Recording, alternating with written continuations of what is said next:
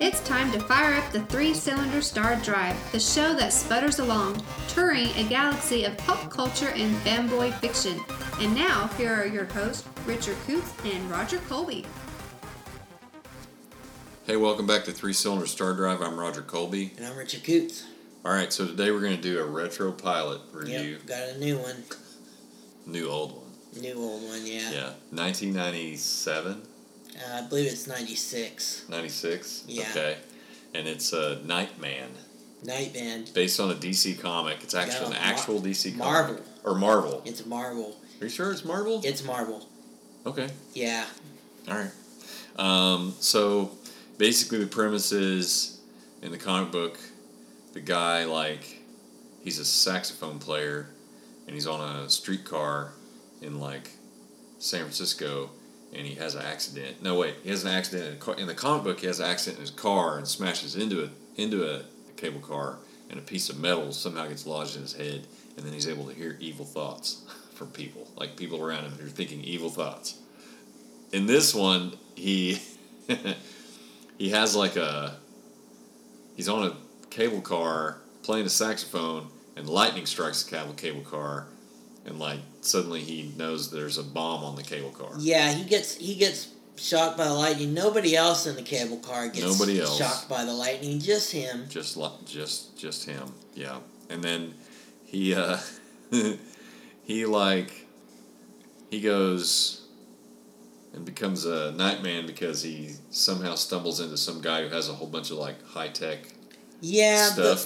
There's it's this guy, him and his team were making these high tech weapons for the Pentagon, and then they were trying to go private or something like that, and then these I don't know what they are, just businessmen or something, are trying to sell them off to the highest bidder. Yeah, and it's you got the token Arab guy, the token Chinese guy, and the token, I guess, not sure what the other one was. It was some other nationality or something. But what's crazy about this is that there are some actual people in this that actually went on to do some pretty big stuff. I mean, Daniel Day Kim is in this, briefly as a doctor, right? Is that what he? No, he was a special agent. Yeah, something. I don't know. He was a special agent or a detective. But he looked like he was wearing a nurse costume, though. He had on, a white coat. Yeah, he went in there, undercover. Oh, gotcha, okay. Well, basically, Nightman, he ends up... His name was Johnny Domino? Johnny Domino. And he ends up, getting involved with this dude and finding out how to use this technology. And he gets, a suit and, some kind of a red eye and an anti-gravity belt. And a cloak that can make him invisible, kind of like Harry Potter's cloak. But I think a couple of things that make this worth watching, and it's 2 episodes. You have to watch it on Tubi. It's on Tubi, Tubi. You have to watch it with commercials. What makes this worth watching is because it's just hilarious. It's just really unintentionally funny in a real late 90s kind of way. It's back when they used to do... They still hadn't figured out superhero shows yet. Honestly, I think that there were some shows in the early 2000s that kind of set up the whole superhero shows you have now, which was really Joss Whedon's Angel, Buffy and stuff. Mm-hmm. Those kind of created that. Of course, Smallville started in 2002. Yeah, Smallville as well. So those shows actually made superhero shows what they are now. But this was kind of an attempt to do a superhero show.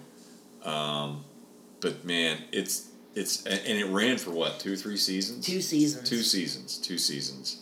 But it's got some really great. There's Patrick McGee is in it. Patrick McNee, yeah. Patrick McNee. Gosh, there's so many others. A ton of character actors. You got Brian George playing the Arab guy who doesn't actually have an accent, but he plays those guys all the time. Then you got Al Sapienza as one of the henchmen. Uh-huh. He's always either playing a henchman or a cop, usually a dirty cop or a mobster. And what's the guy's name that played the Chinese villain guy? Rick Young, but we were thinking he was in Big Trouble in Little China, but no, that wasn't him. I looked it up. Not him. No, I looked it up. Yeah. There's another really big name in this that kind of shows up for a couple seconds, and it's David Hasselhoff. He he shows up in this as like Mr. B, who's like the bad lady's assistant. There's this really nefarious lady who's selling this off. I think he's supposed to be her boss. I don't know, but Nightman just grabs him and throws him out a window.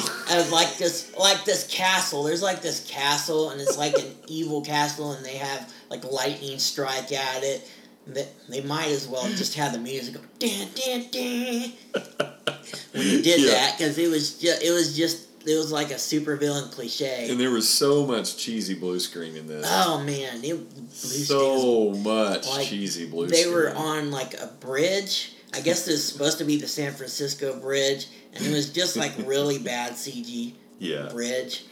Speaking of CG, this may be the first time we ever see a digital character on a television show. They had him, and they show Nightman like flying around in the distance sometimes, especially when he's doing any kind of like animated stuff, other than just standing still and flying, which is basically what he does.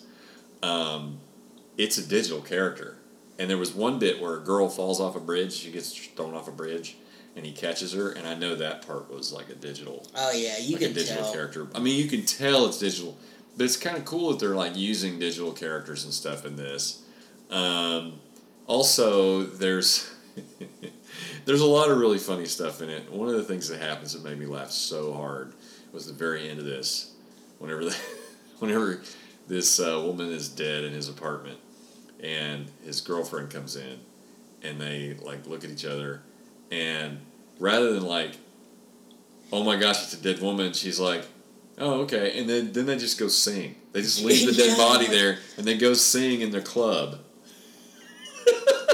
They're having like a conversation with the dead body. It's like, oh, maybe this relationship's not going to work. And they're like, no, it's going to work. And then they start kissing, and then they leave and go perform at the nightclub. Just leave the lady there dead on the couch. And she's the villain that they've had through the whole 2 episodes. And you have to watch the first and second episode. It's like a 2-parter. Mm-hmm.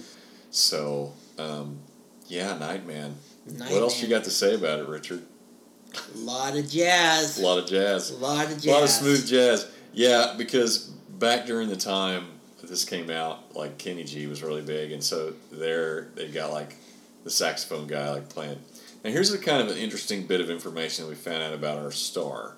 The guy that plays Nightman, he ends up playing an agent in the Matrix movies, and he's the guy who fights Morpheus on top of the truck in the scene where they're fighting on top of that truck trailer. Mm-hmm. That's the guy that played Nightman. Yeah, this guy he's a stunt man, so he does a lot of stunts. I think it said on IMDb he's been the stunt man in like 79 films. Yeah, he's done quite a career as a stunt. Yeah. But, however, when he's like peeling out in his car, he's driving a Plymouth Prowler too, which that's like the last sports car that Plymouth made before they went under. But it's a purple one, which everybody had a purple one, it seemed. I never saw any other colors but purple for Prowlers.